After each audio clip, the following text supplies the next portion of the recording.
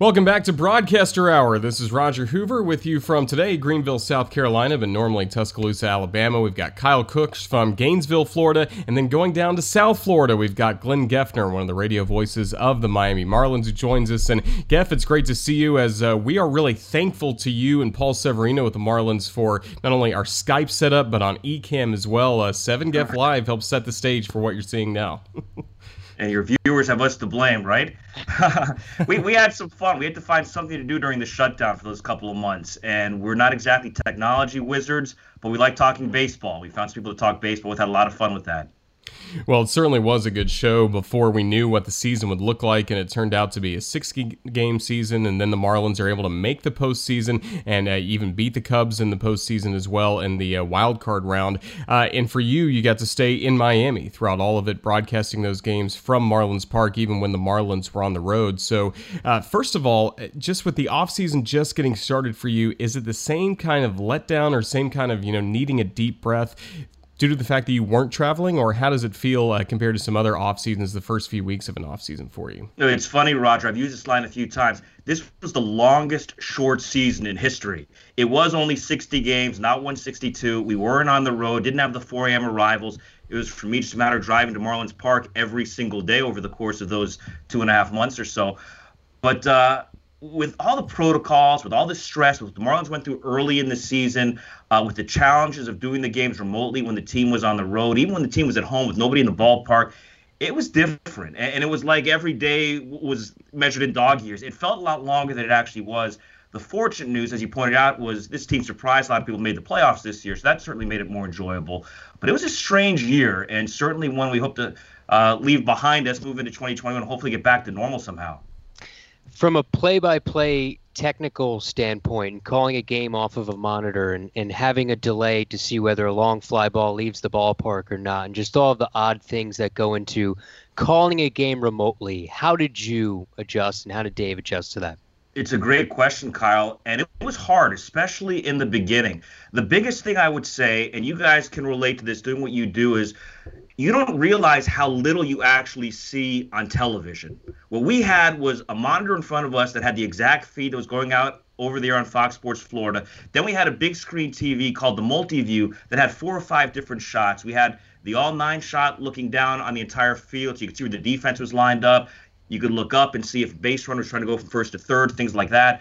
We had views of the bullpens, a couple of other shots in different ballparks maybe.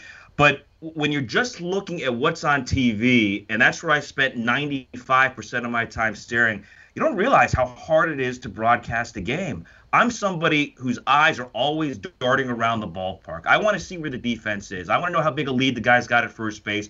I want to know if the bullpen is getting active. I want to know if there's a pinch hitter on deck. I want to see everything, every pitch seemingly. And you just can't do that watching on TV. And then beyond that, as you said, judging fly balls, knowing if a low line drive hits the ground or not, it's hard. And as a radio broadcaster who feels like it's really important to stay right on top of the action, I don't want my listener to hear the roar of the crowd and then 2 seconds later say home run. I want to be right on top of it. And it was hard to have to sit back at times when you just didn't know for sure when the ball left the bat, how high it was hit, how far it was hit, where exactly it was hit. And sometimes they'd show the center fielder, and you'd say fly ball to the center field, but then the camera would move. You'd see the right fielder making the catch. There were little things like that there was nothing we could do about them. As time went on, we got more and more used to it, but it certainly made us appreciate the home games where we could be in the ballpark, see the game unfold right in front of us, and have everything right there for us. And how about the energy for big calls? Because you have the low hum of a fake crowd noise, but and when you have a crowd there, you can almost lay out and let them tell the story. But here, because it's fake crowd noise, you almost have to cover more of the ground, give it a little bit more energy. How did you feel that you handled that situation and bringing the necessary pop to big calls with empty stadiums? When we were at home and you had that fake crowd noise that we could hear in our headsets, I actually turned my headset up a little bit higher than normal. And because of that, and actually because of my view down to the field, the way the front of the radio booth blocks my view of the seats directly in front of me, I'm just looking right down onto the field. So I don't normally see the crowd at Marlins Park a lot unless I look for it down the lines. But with the crowd noise cranked up in my ears, I actually kind of felt pretty normal for the home games and was able to call a game without additional energy being forced in there. On the road, there's no question I had to find that energy on a daily basis. And there were times in a 0-0 game where just things were kind of moving slowly. There wasn't a lot going on. I'd have to remind myself from time to time, you got to pick up the energy.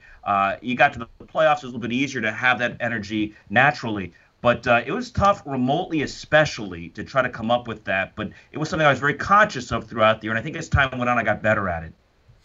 Tough to call games remotely, but it's also tough to prepare for games remotely, especially for what you were used to for decades working in baseball. You just couldn't go in the clubhouse and ask Brian Anderson about his swing or anything like that. So how did you prepare for games this year? Well, that was the biggest adjustment because I'm a preparation freak. I spent a lot of time in the clubhouse, on the field, trying to get as much one-on-one time with people as possible. I'm always down there when Don Mattingly meets with the media before the game starts, but I'll generally ask Donnie a question off to the side before or after if there's something I really want to know. The way I prepare, I think, is different than many people in that I don't use media guides and I don't use game notes. I try to do everything, whether it's statistical stuff on my own every day, bring my own information to the broadcast. And then from an information side, I want to have things that you don't see on Twitter at 4:30 in the afternoon because it's what somebody said in the clubhouse in front of 12 writers, or you don't hear in the television broadcast. I want to have all my own stuff. So because of that, I had to work a lot harder this year, no question. We did a few things. One was just because of relationships I've developed over the years, when you have people's cell phone numbers, when you can call them, when you can text them, when you can direct message them on social media, I did a lot of that with players. I tried not to overstay my welcome, and I tried not to go after the same people too often. But I did some additional phone calls and Zoom calls with the pitching coach, with the hitting coach, with the manager from time to time throughout the year, just to get some stuff that nobody else is going to have. And you try to make the best use of your time and their time as possible and stockpile as much information as you can so it carries you for a couple of days or a week or two. But it was hard this year. And for somebody like me, for whom preparation is so critical, it was a huge challenge. Huge challenge, I'm sure, and for you and Dave Van Horn trying to come up with different ways, because you always mentioned as well, you don't want to have the same thing that Dave has going into the ball game. So I'm sure that was a big part of it as well, and that's why you were able to reach out to so many of those people, I'm sure. No question. And that's why I do my own statistical stuff on a daily basis. I like to find different angles. I like to ask questions. I like to find the answers to those questions. And I want those answers to inspire the next question. I like going down rabbit holes. And you never know where they may lead, whether it's with the Marlins or with the team you're playing on a nightly basis. And that's part of keeping it fresh over 60 games, over 162, or when you play the Atlanta Braves 19 times a season. You want to have something different about Johan Camargo in Game 19 than you had in Game 16, or Ronald Acuna Jr., whoever it may be. So that's a big part of the job that I really enjoy. For me, that's the primary part of the job is the preparation. Sitting down at 7:10 every night and broadcasting the game is the easy part. It's like the reward. I remember Roger Clemens years ago saying the fifth day for him was the easy day. It's all the work on days 1 through 4 that got him ready to pitch on the fifth day. You go out and pitch, you have a good time. Calling the game for me is the fun and easy part, but it's all the homework you do leading up to it that really for me is the biggest part of the job. How exciting was it? Because the Marlins, obviously such a young team, a team that's building and has had so many bad years, and it's tough to call a full season, 6 months, 162, when you're not very good, especially in those late months. But here we are, a 60-game season. You know, they're fighting for postseason berth. They get to the playoffs. Just from a broadcasting standpoint, how excited was it for you guys to have that team and what they're able to do this year? It was a lot of fun, and for me, it was a great change of pace. I've been here since 2008. And 08 and 09 were very good seasons. 88 wins, 87 wins, second place both years, in the hunt late. But this team hasn't had a winning record since the 2009 season. It hasn't sniffed the playoffs since then, even with all the great players who were here individually in the years since.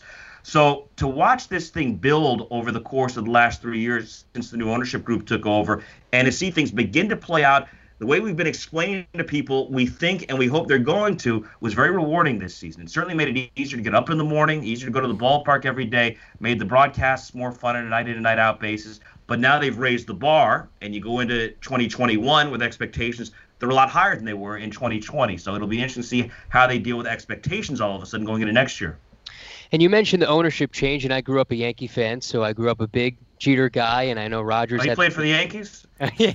I forgot about that. I always have in my mind the Bob Shepard #2, Derek Jeter. But What in terms of the expectations, we know the expectations Derek has for the team and building a winning culture.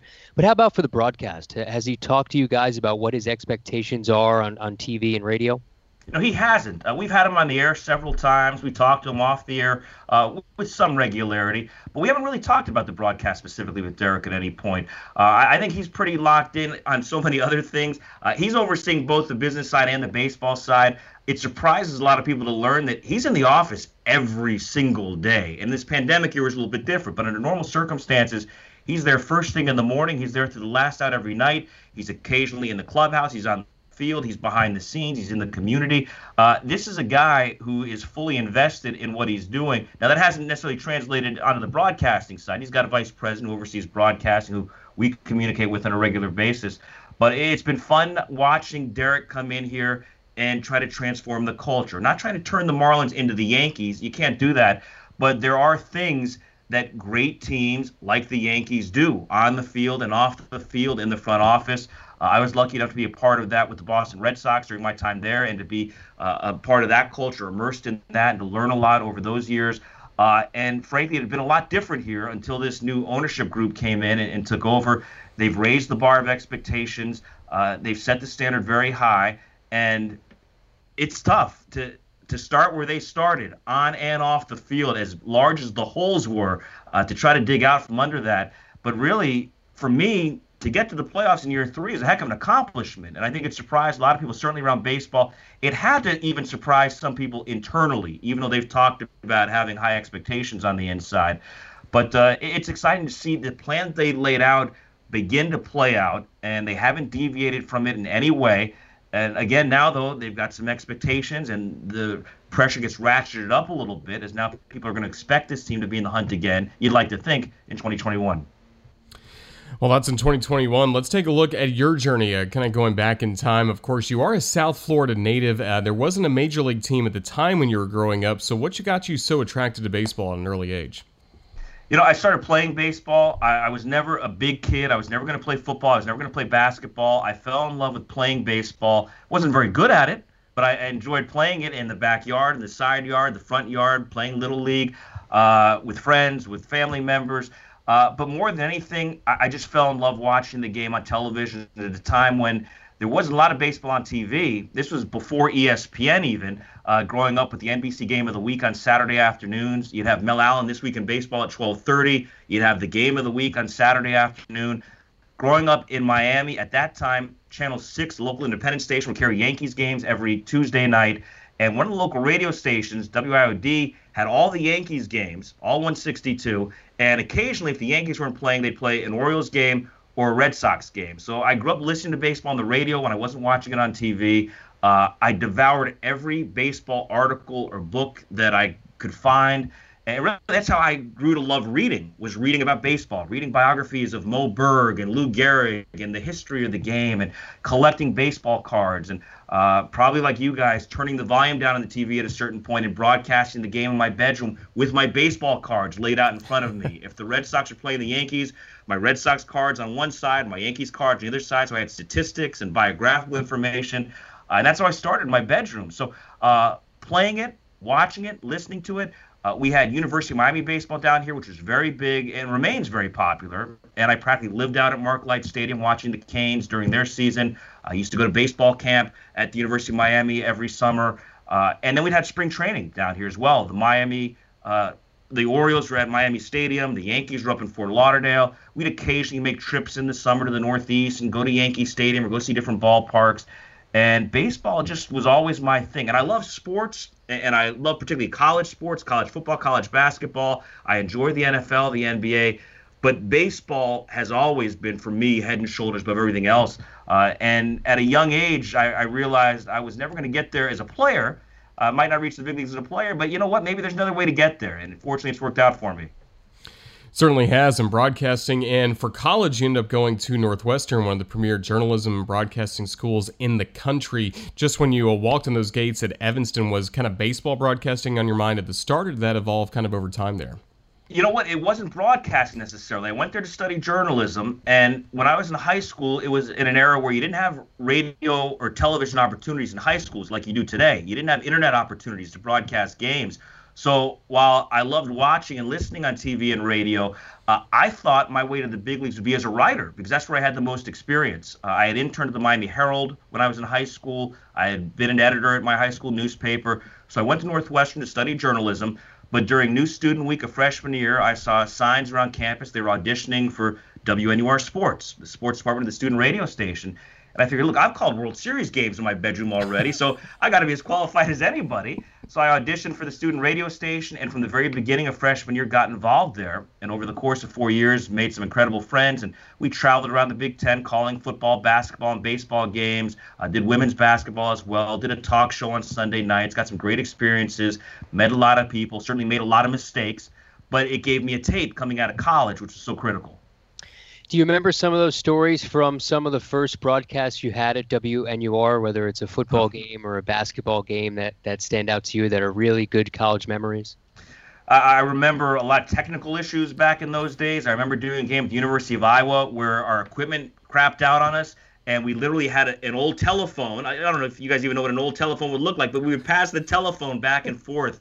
The color broadcaster and myself, just in calling the game, doing things like that, plugging into fax machines and using the fax machine phone to broadcast games at times when you'd show up in a road city and the booth just wasn't ready for the student radio station for whatever reason, and you had to do what you had to do. But more than anything, I remember driving around the Midwest and often in snowstorms during basketball season and fishtailing off the road and seeing your life flash before your eyes and making some great friends. I remember getting back to the radio station, in the middle of the night after a long road trip. I couldn't get into the station. Everything was locked up, and there's a button you push where whoever the overnight DJ is sees this light flash, and he's supposed to come up the steps from the basement and let you in. They wouldn't do it, and somehow at that time I was small enough to crawl between the bars and this little window that took me out onto a stairwell that took me down into the basement and got me into the building. And every time I walk by Annie Mae Swift Hall to this day, I look at that window and those bars, and I show it to my kids. I say, how the heck did Daddy fit through there? Those are the kind of things you remember. I was able to work with some people who've gone on to have success in the industry. Northwestern really historically has not been a broadcasting school as much as it's been a journalism school. And only in recent years has it really put more of an emphasis on broadcasting. But I did work with some people, Josh Lewin, a longtime friend of mine from freshman year at Northwestern, who over the years has broadcast for most recently UCLA, does basketball and football at UCLA, did the San Diego Chargers before they moved to LA, did the New York Mets, did the Texas Rangers. Dave Revson, who's the lead studio host at Big Ten Network, was a colleague of mine at WNUR and remains a very close friend to this day. So there are a handful of people in the business I worked with in college, but it's the little things, the silly stories. It's having the bet that when you're in the big campus hangout restaurant on Friday night for homecoming in Bloomington, Indiana, that as soon as the waitress comes over to this packed restaurant and asks, can I take your order, the 4 or 5 of us there to call the football game the next day would all stand up on our seats and sing Go You Northwestern, the Northwestern fight song, just stuff like that. Playing touch football in the parking lot outside the Red Roof Inn. I still have a scar on my hand, and I still hold a grudge against the guy who pushed me down.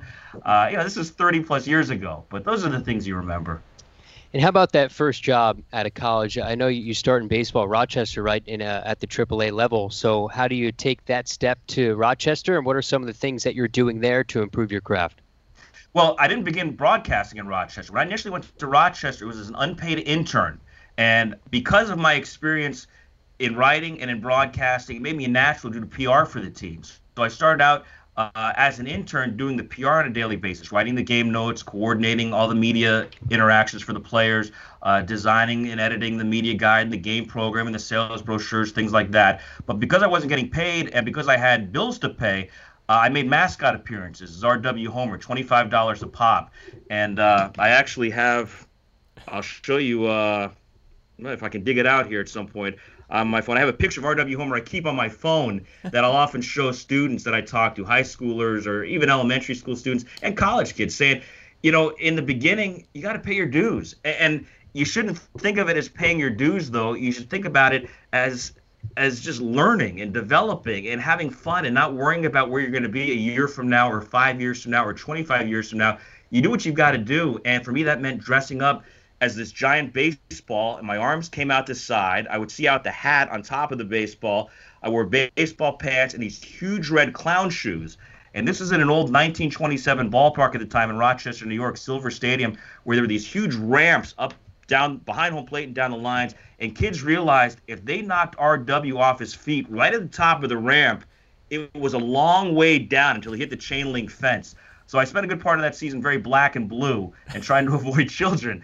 But, those are the things you look back on and you remember. And it wasn't like, when am I going to get out of Rochester? How can I get out? I loved every minute of it. I loved that I was working in a very small front office with a lot of people just out of college who, for the most part, didn't have girlfriends, didn't have wives, didn't have families. We just immersed ourselves in what we were doing on a daily basis. We loved every minute of it. Now, that turned in eventually to the full-time PR job and the number 2 broadcaster role, then the lead broadcaster role. So as time went on, from a broadcasting standpoint, it was just a matter of getting reps and doing games and learning how to prepare and learning how to ask questions, when and where, what's the right way to ask a tough question. And you learn by trial and error. And that's why those college years and the minor league years for me were so valuable, because I know I made a lot of mistakes, and I know people have to be very patient with me at times, but that's how you develop. That's how you grow.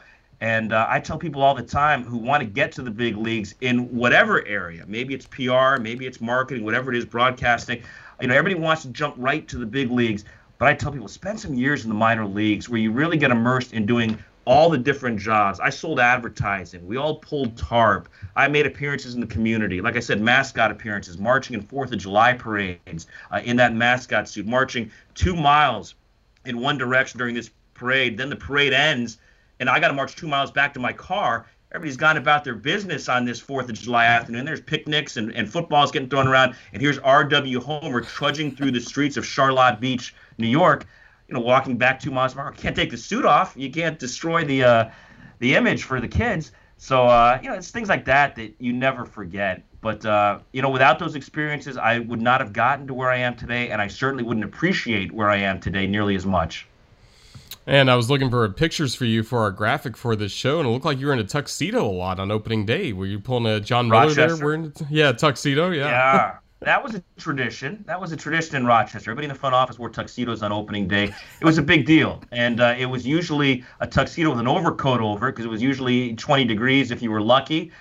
In fact, opening day 1996 in Rochester was snowed out. We were supposed to play the Charlotte Knights.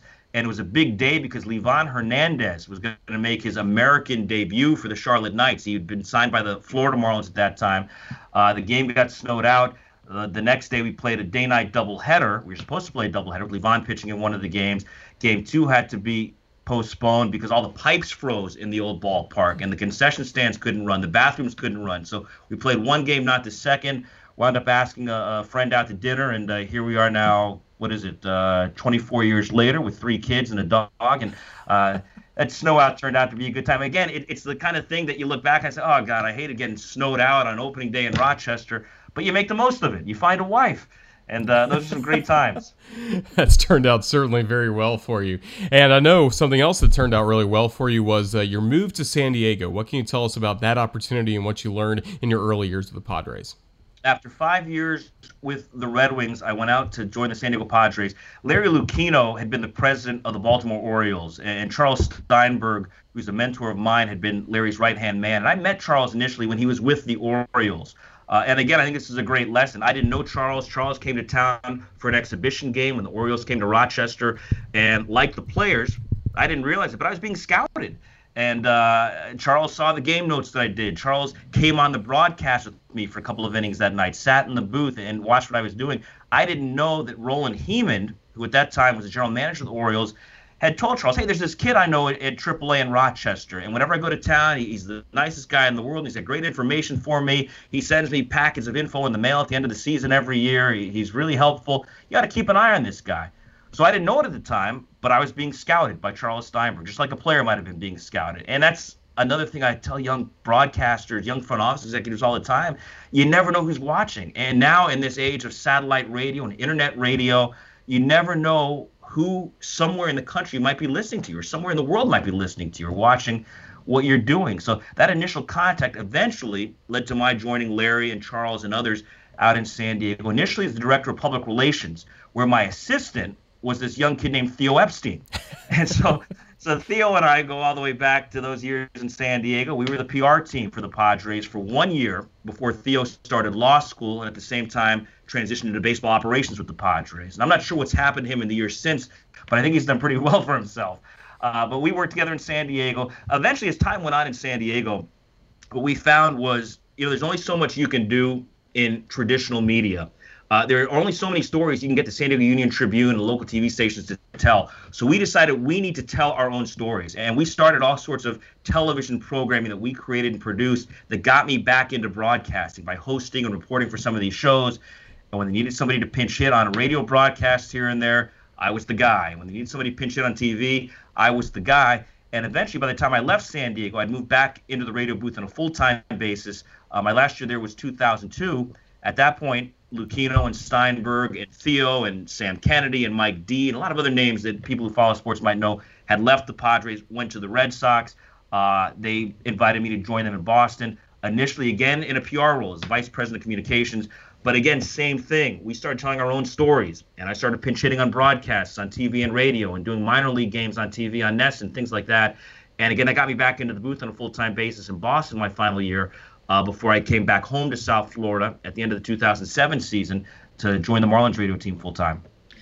How much did that experience in the front office in PR help you as a broadcaster? And especially because we just talked about the Marlins haven't been great over the last few years, and now they're getting better. But it is a way to take the positive out of everything because you were a professional in public relations. Does it help? Does all that transfer over? No question.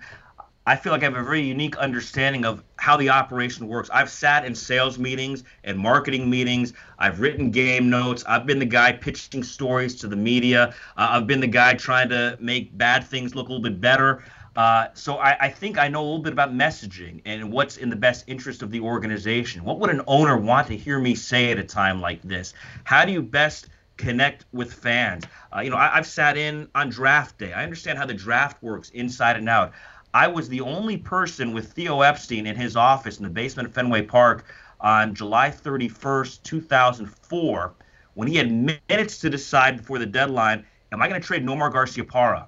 Am I going to make this deal that might help me win a World Series for the first time in 86 years, but will entail sending an iconic franchise player to the Chicago Cubs? I was the only person in Theo's office. He's pulling his hair out at that moment.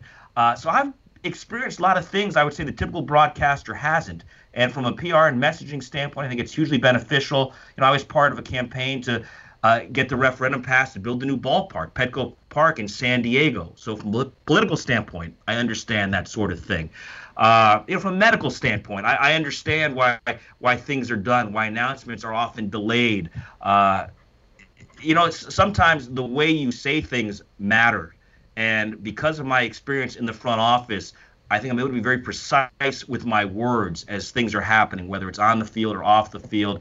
I have an idea generally what the general manager is thinking, what some of the challenges may be. I've sat alone in managers' offices after games, before the media comes in, and you get a sense for things. You feel things, you experience things that now, to this day, make it easier for me to ask tough questions after a devastating loss or at a bad time. So, I was lucky to be around a lot of great people on the field, in managerial offices, in coaches' rooms, in front offices, and I've picked up a little something I hope from all of them over the years. But I think all of those experiences combined have me, in a way, uniquely qualified to do what I've been doing for these last many years. And I do want to circle back. What was a young Theo Epstein like when he was your assistant, and then you move on to Boston? He's there as well. Do you still keep in touch and talk about those early days for both of you? He was brilliant then. He's brilliant now. He was brilliant then, and you knew whatever he decided to do, he was going to be really, really good at. And to this day, I think there are a lot of mountains for Theo to climb outside of baseball, whether it's in community service, philanthropic work, in politics, whatever he might decide to do. He's a brilliant guy. And we're not in very close contact these days. I'll see him at Wrigley Field when we go up there. If he makes a trip down to Miami, you get a chance to say hello and catch up a little bit. It was a long time ago, though, and we both come a long way, and our lives have changed a lot. But it was a great opportunity to work with him. He was a little bit younger, but had a little bit more time in the big leagues at that time than I did, so I learned a lot from him, certainly.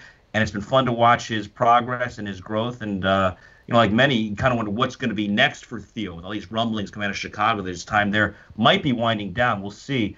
To me, he's got another chapter or two to write still. Yeah, he certainly does. And we're going to make Kyle feel terrible here because I want to ask about the 2004 ALCS and the World Series. And, from my experience in Jacksonville, kind of being the PR guy plus also the baseball broadcaster, I know how overwhelming that can feel sometimes, making sure you fulfill all these requests. And I know that was your full-time role in Boston during that time. But when you look back at that crazy ALCS, the amazing comeback against the Yankees, and then the Red Sox first World Series in 86 years, what was that time like for you, just trying to manage all of that and make sure you're able to fulfill all these interview requests? Because now it's going beyond the sports world. This was like a global story. You're exactly right. And I was dealing with Barbara Walters and Katie Couric and Queer Eye for the Straight Guy. I mean, you name it. We had everybody in the mix in 2003 and 2004 into 2005. Boston truly was the hub of the baseball universe at that time. And the Red Sox-Yankees rivalry was as intense and as insane as it's ever been. They played 52 times over those 2 years, 2003 and 2004. The two teams went 26 and 26 against each other. 19 regular season games both years, 7 playoff games both years, 26 and 26. And I'd have to go back and look this up, but they might have scored the exact same number of runs in the 52 games, or somebody might have had a one-run advantage. But that's the way that rivalry was. And for those two historic franchises to go at it the way they did, 03 was my first year in Boston. And so to lose in Game 7 on the Aaron Boone home run was absolutely devastating, gut-wrenching, professionally, certainly the worst day, the worst night of my career. And that's what made 2004 so special, when the Red Sox were able to do what they did, and falling in that whole 3-0 in the American League Championship Series, losing 19-8 at Fenway Park in Game 3. I mean, it doesn't get any worse than that. And somehow coming back and winning 4 in a row. And I'll say this, in many respects, some people say the World Series after that would be anticlimactic. But remember, the Yankees in 2003 won that incredible ALCS against the Red Sox on the Boone home run in extra innings in Game 7, and then went out and laid an egg in the World Series against the Marlins. You still got to go out there against, in 04, it was a very, very good St. Louis Cardinals team. And not only did the Red Sox win that World Series, not only did they sweep it, they never trailed for a single inning in that World Series against the Cardinals. So they took care of business against the Yankees. They exercised the demons. And yet all that is only a footnote in history if they didn't go out and take care of business against St. Louis, which they were able to do. So that was an amazing time. Such remarkable memories. And the duck boat ride and the parade after they won the World Series in 04 and did it again in 2007. But nothing can replicate doing it that first time, what that meant to so many people. And, you'd see all the stories and the pennants left at grave sites because my grandfather didn't live to see this moment, or my father didn't live to experience what this is all about. The heartfelt stories, the people, now I can die happy. It meant a lot to a lot of people. And, every year somebody wins a World Series, but it's not always the same. And, obviously in 2016 with the Cubs, it was very, very special after 108 years for that fan base. And what the Red Sox were able to do in 2004, and particularly the way they did it, coming back against the Yankees to win that ALCS, and then to sweep the World Series, that's another historic franchise, was a very special thing to be a part of. And to go through that with people like Pedro Martinez and Jason Varitek and David Ortiz and Manny Ramirez, and go on and on down the line of these legendary talents and personalities, Kevin Millar. It was a lot lot of And I'm sure a lot of LCS, Roger, huh? I had we to. can talk about it more if you want, Kyle. I got plenty more stories. I was a 12-year-old kid at the time, just watching things slowly fade. Was it Kevin Brown in Game 7 that pitched in 04, and he had nothing left right away? I was with Brownie in San Diego in 1998 when the Padres went to the World Series. Got to know him well. He actually came back from Marlins event a few years ago, and we talked about that game in 2004. And he admitted, he said, I had nothing. I knew my arm was shot. I had nothing left, but I went out there to compete. Then Javier Vasquez came in after him, allowed the grand slam to Johnny Damon. We can keep going on this, Kyle, if you want, because I got plenty more stories. That's hilarious. Just one quick aside. I mean, how much sleep did you get during that time? And it's not like it slowed down after the World Series at all, because that whole offseason was Red Sox dominated as well. That's the thing. In a market like that, particularly at a time like that, it was absolutely insane. And actually, as a PR director, I took it as a challenge to myself. I wanted something in the newspapers about the Red Sox 365 days a year. And it doesn't happen in many, if any, major league markets that, on December 23rd, there's something about it might be in the real estate section. It might be in the gossip column. It might not be in the sports section even. But we worked really hard to make sure people were thinking about and talking about the Red Sox 365 days a year. After that 2004 season, they had the World Series Trophy Tour. The Red Sox were the first team. It's happened a lot now since, but the Red Sox were the first team to take the World Series trophy to literally every city and town in the Commonwealth of Massachusetts. And our last stop was the island of Cuttyhunk, just off the coast near Martha's Vineyard. And we had to helicopter the trophy into Cuttyhunk, where just a handful of people live. And it was a really cool event that we had. I was a part of not all the events, but that one and some of the big ones. It's one of those things you'll never forget. Well, a great World Series championship there. And then in 2007, again, the Red Sox, with a similar cast of characters, is able to win the World Series. And you actually got to be on the call not only for a World Series, but speaking of the ALCS, that was a tremendous ALCS comeback against the Cleveland Indians that year. Just what was that postseason experience like for you for the first time on the air? Right. I wasn't on the air in 2004. I was in 2007 with the Red Sox, working with Joe Castiglione, who's a Red Sox Hall of Famer, and he's been a Ford Frick Award finalist, needs to win that award one of these years. I've been lucky. I worked with a Frick Award winner, Jerry Coleman, in San Diego. I work now with a Frick Award winner, Dave Van Horn, with the Marlins. And one of these days, I'll say I worked with a third, Joe Castiglione, with Boston. Joe is such a great broadcaster, such a great friend. Just to be his wingman for that experience is really special. But you're right, went into Cleveland, fell behind 3-1 in that ALCS. And that was a really, really good Indians team with CeCe Sabathia and Fausto Carmona at the top of the rotation and Travis Hafner and guys like that in the lineup. And somehow the Red Sox came back and pulled that one out and then ran into the hottest team in baseball, the Rockies, in the World Series.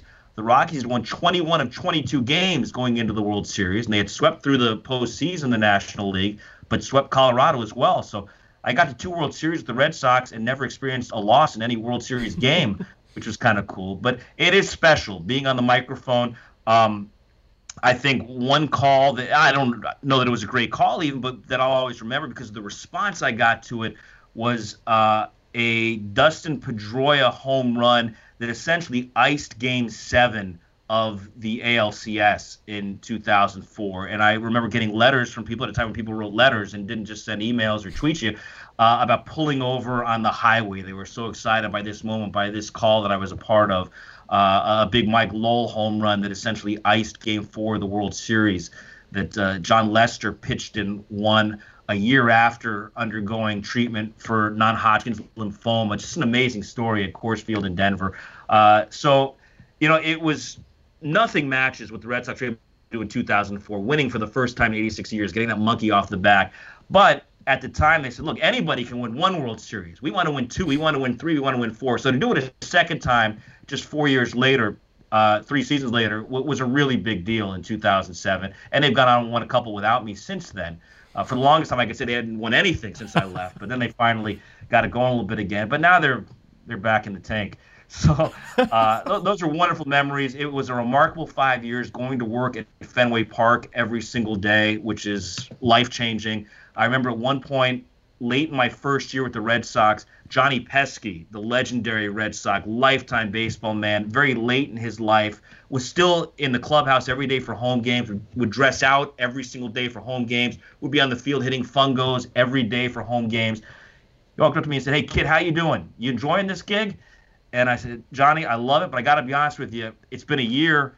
I still get chills every time I walk into this ballpark." And he said, "Kid, I've been here 66 years, and I still get chills walking into this ballpark every day." So that tells you how special Fenway Park is. And to have been a part of something like that was very unique and very special.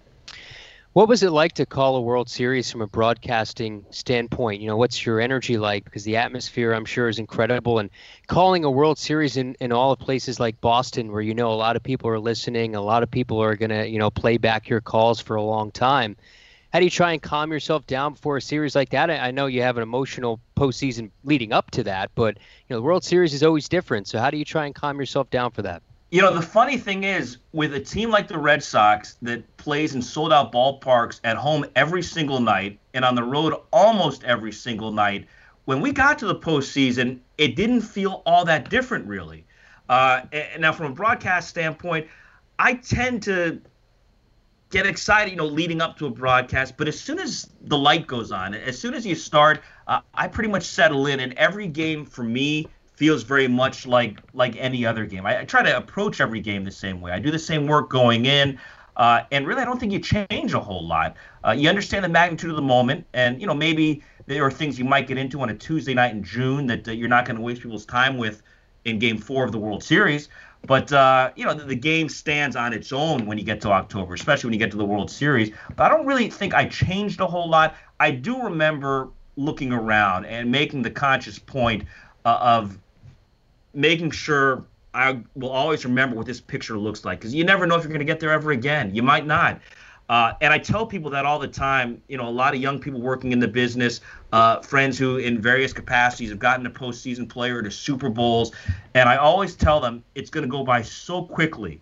But at some point, stop, look around, remember what it smells like, remember what it sounds like. Take a mental picture. And it's great to take pictures on your iPhone, but take a mental picture. They'll be with you forever.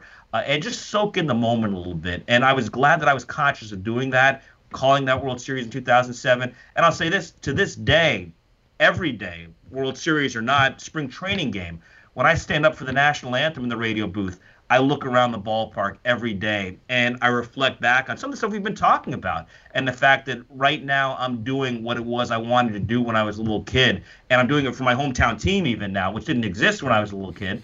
But I try to take that moment just to calm myself down a little bit, but also to make sure I always maintain that perspective and that enthusiasm for what I'm doing on a nightly basis. I'm sure the imagery of you in the giant baseball mascot costume, that brings perspective right away to calling a World Series. I'm sure that's one of the things. You know what? I just remembered, by the way, I didn't get to my phone quickly enough, but I do have a picture right here behind me on my bookshelf. If you can see this, I don't know how well you can see this. There he is.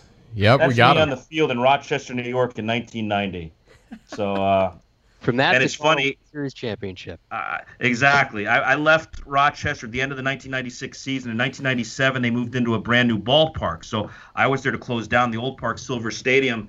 And when they left, the general manager, a longtime friend of mine, called and said, "Hey, is there anything you want before we knock Silver Stadium down?" I said, "I need that RW Homer suit. I want to keep that thing forever." And it vanished somewhere. It disappeared. Somebody took it, and they never found it. So at one point, years later, I had this conversation with a columnist in Rochester.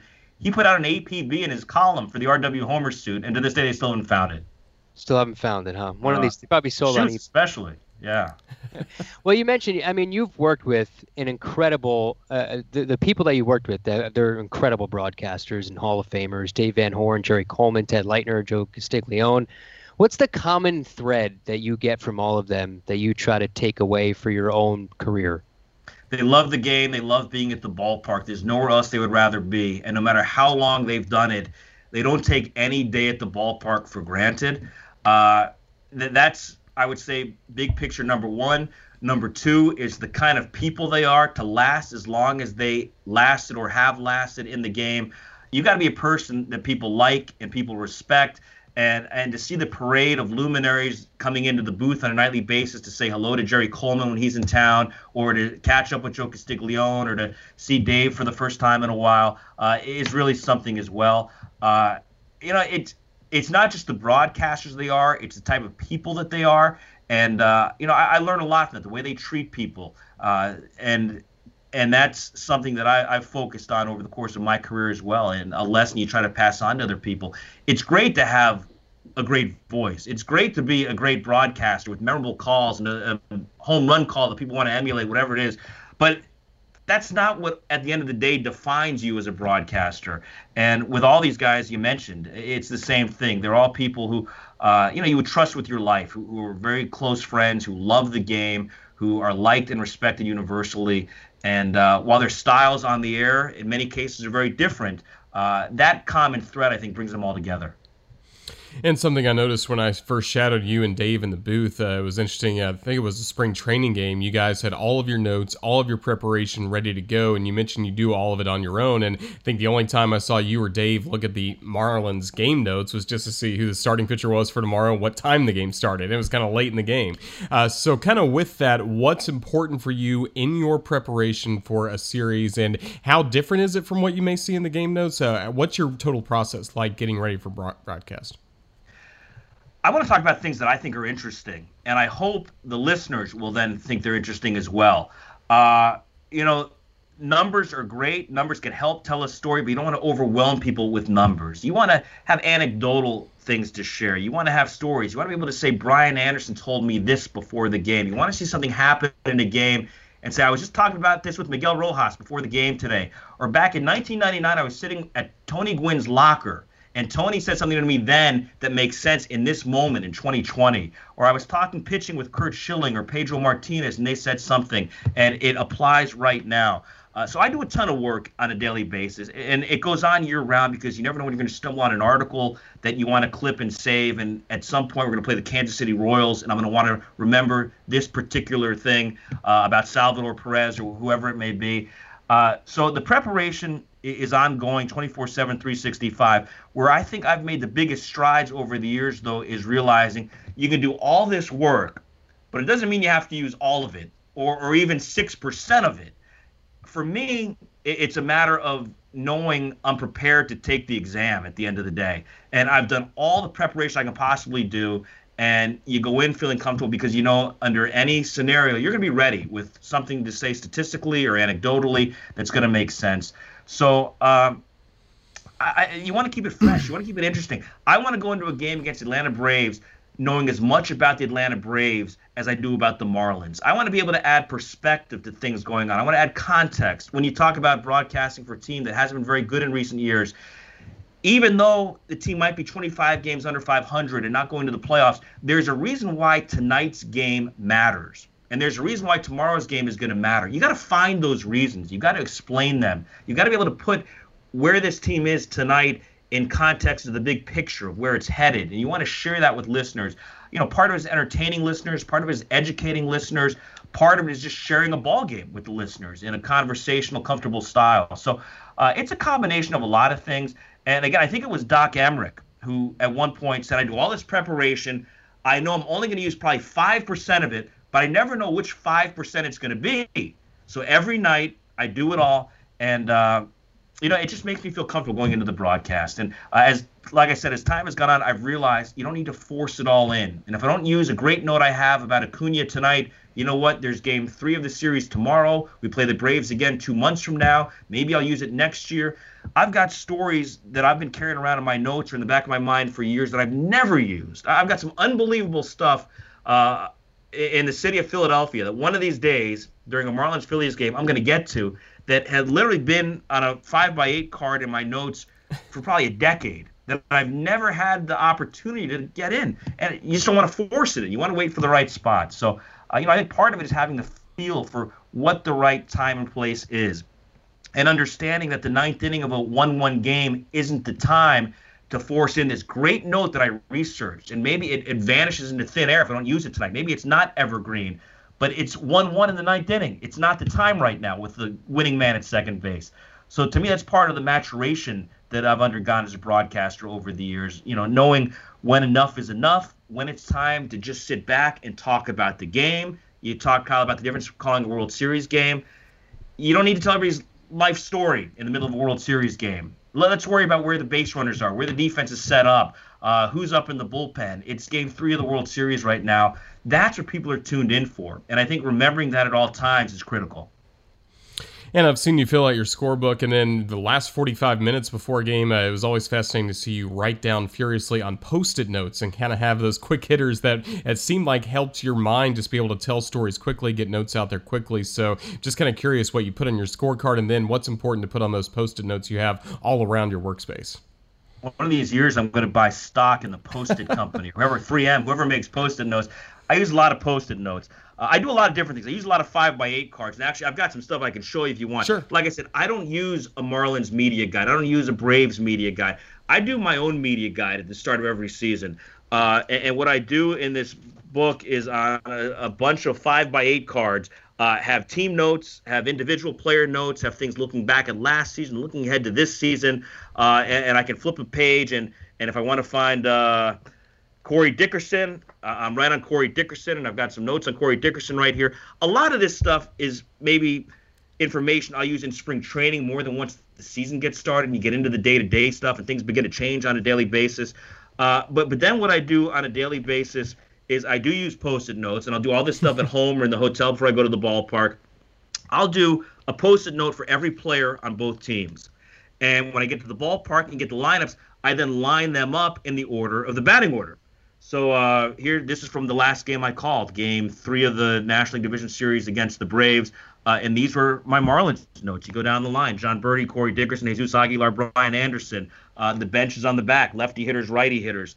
I'll do the exact same thing for the team we're playing on a nightly basis. I'll do a whole packet of Post-it notes on both starting pitchers every day. This was from the last game. This was Sixto Sanchez.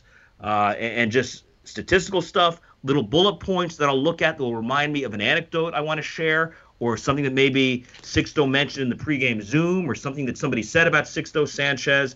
So I'll have that for the Braves starting pitcher as well. I'll have a whole nother set of notes with Marlins and, in this case, Braves notes. Again, Post-it notes of all shapes and sizes, different colors, and somehow I find that writing things down make it easier for me to remember them, and that's why I like to have this stuff. And again, I'm not going to use most of it. I know that, but I just feel comfortable with there. I'd feel naked if I didn't have it on a nightly basis, and it gets you through the game. And again, one of these days, what I've always said I wanted to do is at the end of the game go back and literally highlight everything on my notes that I used that night. And I'll probably see, like I said, it might be 5% of it, it might be 1% of it. And if you do that enough over time, you realize, hey, why do I do this every single day? Why do I look at this particular thing on the starting pitcher every single day when I never use it? And maybe I can be more efficient in my preparation. But that preparation is critical for me, again, for both teams, for the Marlins, for the Braves. This is a pack I have probably 18 to 25x8 cards on the Atlanta Braves, and it's stuff that I update over the course of the season. So it's not all original for every game or for every series, but it's all updated and added to for every game and for every series. And big picture themes are in here, and histories of the series between the Marlins and the Braves, and the Braves' postseason history, for example, and how they turned their year around and what their postseason drought had been like since 2001 going into this season, and history of the Marlins' misery at Truist Park in Atlanta and all the walk-off losses they've had. When something comes up, I've got this all in my Braves notes, and I've got a pack like this for every team we play. And it keeps me busy, no doubt, preparing for broadcasts on a regular basis. And that leads me right into my question. How do you stay ahead of all your prep? Say at a full 162-game season where you have no days off and you're flying all the time, do you look a few series ahead and say, look, I'm going to knock out the Dodgers because we play them this weekend, or I'm going to knock out the Braves because we play them next week? Like, how do you try to go and figure out what your prep schedule is going to be so everything is done on time? It's hard to do. It's really hard to do. And remember, at the same time, you're doing the Marlins on a daily basis as well, which is a little bit easier because the team you're around, you know the best. I try not to work too far ahead because I want to be as current as I possibly can be when we start a series on a Friday night against the Dodgers. I want to talk about the 3 out of 4 they just took from the Giants and how they've been playing over the course of the last couple of weeks and what lies ahead for them when they leave Marlins Park. So I want to be as current as possible. So I try to work a series or two ahead in terms of in my reading and checking out what the next opponent or two is up to a little bit. So I've got little seeds planted in the back of my head. But generally, the bulk of this work gets done the final day of the series before and the morning and early afternoon of game 1 of the series against a team. I work a lot on airplanes. I work a lot in hotel rooms. On the road, I tend to stay up very late. I get back from the ballpark, try to do as much of my work as possible for the next day. So if I get ahead a little bit before the final game of the series against the Braves, I can spend the whole next day preparing for the next series against the Phillies or whoever it may be. So you make good use of your days off, which really aren't days off. You might not be going to the ballpark, but it's not a day off. And again, by doing a lot of stuff like this on the computer, some of the skeleton of it is already in there, and it's a matter of tweaking and updating and adding some more information. But it's a full-time job, and people who think you just show up at the ballpark at 6:30 and call the game have no idea what you guys do on a daily basis, what I do, what other major league broadcasters do on a daily basis. It's a lot of work, and again, for me, it's a part of the job that I really enjoy. If I didn't, it would be impossible to do it the way that I do it. Let me ask you about description, and I ask everybody we have on this podcast about radio-wise, what's the perfect line of too much description and enough description for you? Where are you on that scale? It's a really good question. I'm very conscious of the fact that if something happens and I don't mention it, it didn't happen, essentially, in a ball game. There are times I'll come home from a game and my son will ask me about something that they showed on the TV broadcast that I know nothing about, because I'm not watching the TV broadcast. I'm looking somewhere else. I don't have 12 cameras around the ballpark and a producer and a director. So in our booth, we have Dave's 2 eyes and my 2 eyes. And if our 4 eyes collectively don't see something, it didn't happen. I do like description, though, and I talk a lot with young broadcasters about the difference between a television call and a radio call, and how on TV it's just shortstop, 1 out, and first out, and I'll on radio say ground ball to the right of Rojas, deep into the hole, he's got it, plants, long throw across the first, got him by a step, and it's a completely different call. And I enjoy that description. For me, that's the art of baseball on the radio. And I've done a little bit of TV over the years, but I truly prefer the art of having to do it on the radio, having to paint that picture night in and night out. And now more than ever, where is the defense and what's going on in the bullpen or whatever it may be. I really enjoy the challenge of painting that picture and trying to anticipate what's going to happen next. So when I tell you that there are 3 defenders on the left side and the first base is holding against the runner, that when the hitter hits that next pitch right through the hole on the right side, well, it's obvious he hit it through the hole on the right side because he just set it up like that. So I enjoy that a lot. I like to be as descriptive as possible while being as careful as possible the number of words that I use. So you want to say a lot as quickly and as succinctly as possible. I think about that as well. Maybe not doing a great job of that on this show that we're doing here today. But that's part of the challenge too. You want to be descriptive, but you also want to let things breathe a little bit, and you don't want to go too over the top. Do you love as well that baseball still can surprise you in so many ways? Because with all you've seen from your time in the minor leagues, Padres, Red Sox, Marlins for all these years, there's a familiar beat to it. Sometimes you can kind of tell how an inning's going to go, but still, there's so much that surprises you. I'm sure that's another part of the job you love. So I keep going to the ballpark every day, day after day, year after year. You never know what you're going to see. I've got my scorebook here, and my partner Dave Van Horn often talks about this. At the start of the season, you've got this blank book with all these empty white pages, and you never know what's going to happen over the course of the next 162 games and how it's all going to get filled in for you. And that's the fun of it, seeing things that you hadn't thought of before. No matter how many years you've been doing this, no matter how many games you've seen, thousands and thousands of games, something occasionally is going to happen on the field where you say, how do you score that? Or I wonder if that's ever happened before in the history of the game. And that's the stuff that really excites me, and trying to figure out when was the last time that something like this happened, and how do you score that, and is the umpire right in making the judgment that he just made? So that is a fun part of it. And every year at the start of the year, I say I'm going to write down and start a list every time something like that happens, where you say, I've never seen that before, and I'd like to compile that list over the course of the year. I never get around to doing it, but it would be a fun project one of these years. It certainly would be. And as we get to our final few questions, I have kind of one kind of practical question to ask you, or a kind of life question. And maybe it's just because I got married, so it's kind of on my mind a little bit. But how do you manage being a good husband and father with the relentless baseball schedule that Major League broadcasters have? It's tough. It's very, very tough. And it's something I wrestle with and have wrestled with for a long time. I'll start with this. As I mentioned before, I met my wife working in baseball in Rochester, New York back in 1996. So I think she knew what she was getting into. She was a baseball person. She understood the baseball lifestyle a little bit. And so that certainly makes it a lot easier. And when you hear baseball people talk about how their wives run the show and make sure the trains are running on time, that's the way it is. We've got 3 kids and a dog and people all over the place and activities. And I am gone for 8 months out of the year. She's a single parent, essentially.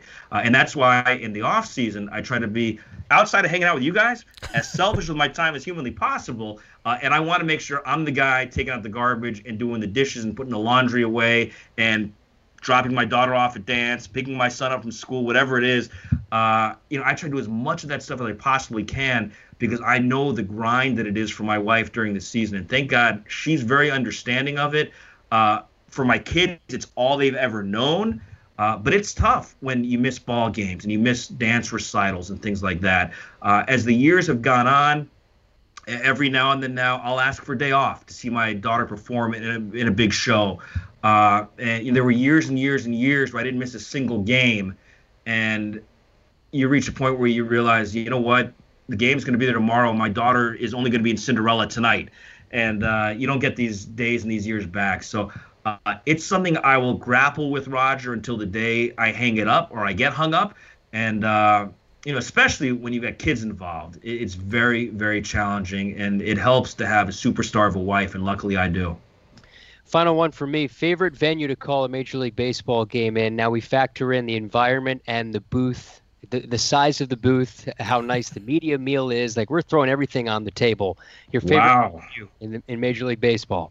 Well, I'm partial to Fenway Park. The years I spent there and that environment there with the ballpark full every night with the Citgo sign and the Prudential Tower, the Green Monster. I'm very partial. It's not the nicest booth. It may not be the best press dining, but there's something about the energy level at Fenway Park night in and night out that for me is very, very special. Beyond that, the other park that I have no personal connection to is Dodger Stadium. There's just something that comes over me when I walk into Dodger Stadium and you sit down in that booth and you look out at the hills in the distance. The weather's always perfect when you're there. There's a nice little breeze and the sun is going down and there's a huge crowd and they're very into the game. And it just, for me, I've said this to a few people who I know are there for the very first time. There's no more major league feeling, like I am in the big leagues, than walking into Dodger Stadium. Hearing the national anthem at Dodger Stadium, usually from some big-time performer, it just sounds different there than it sounds anywhere else. It's a very big league environment for me. And they're all big league, and they're all unique in their own ways. But I would say Dodger Stadium is the one place that I get a different kind of feeling walking into on a regular basis.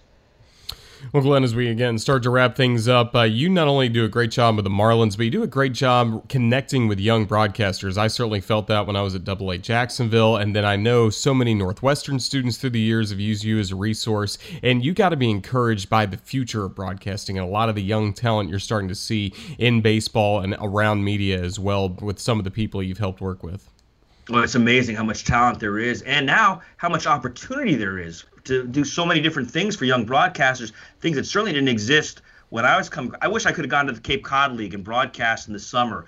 I wish I could have plugged a microphone into my laptop and called games at my high school or at my college or whatever it is.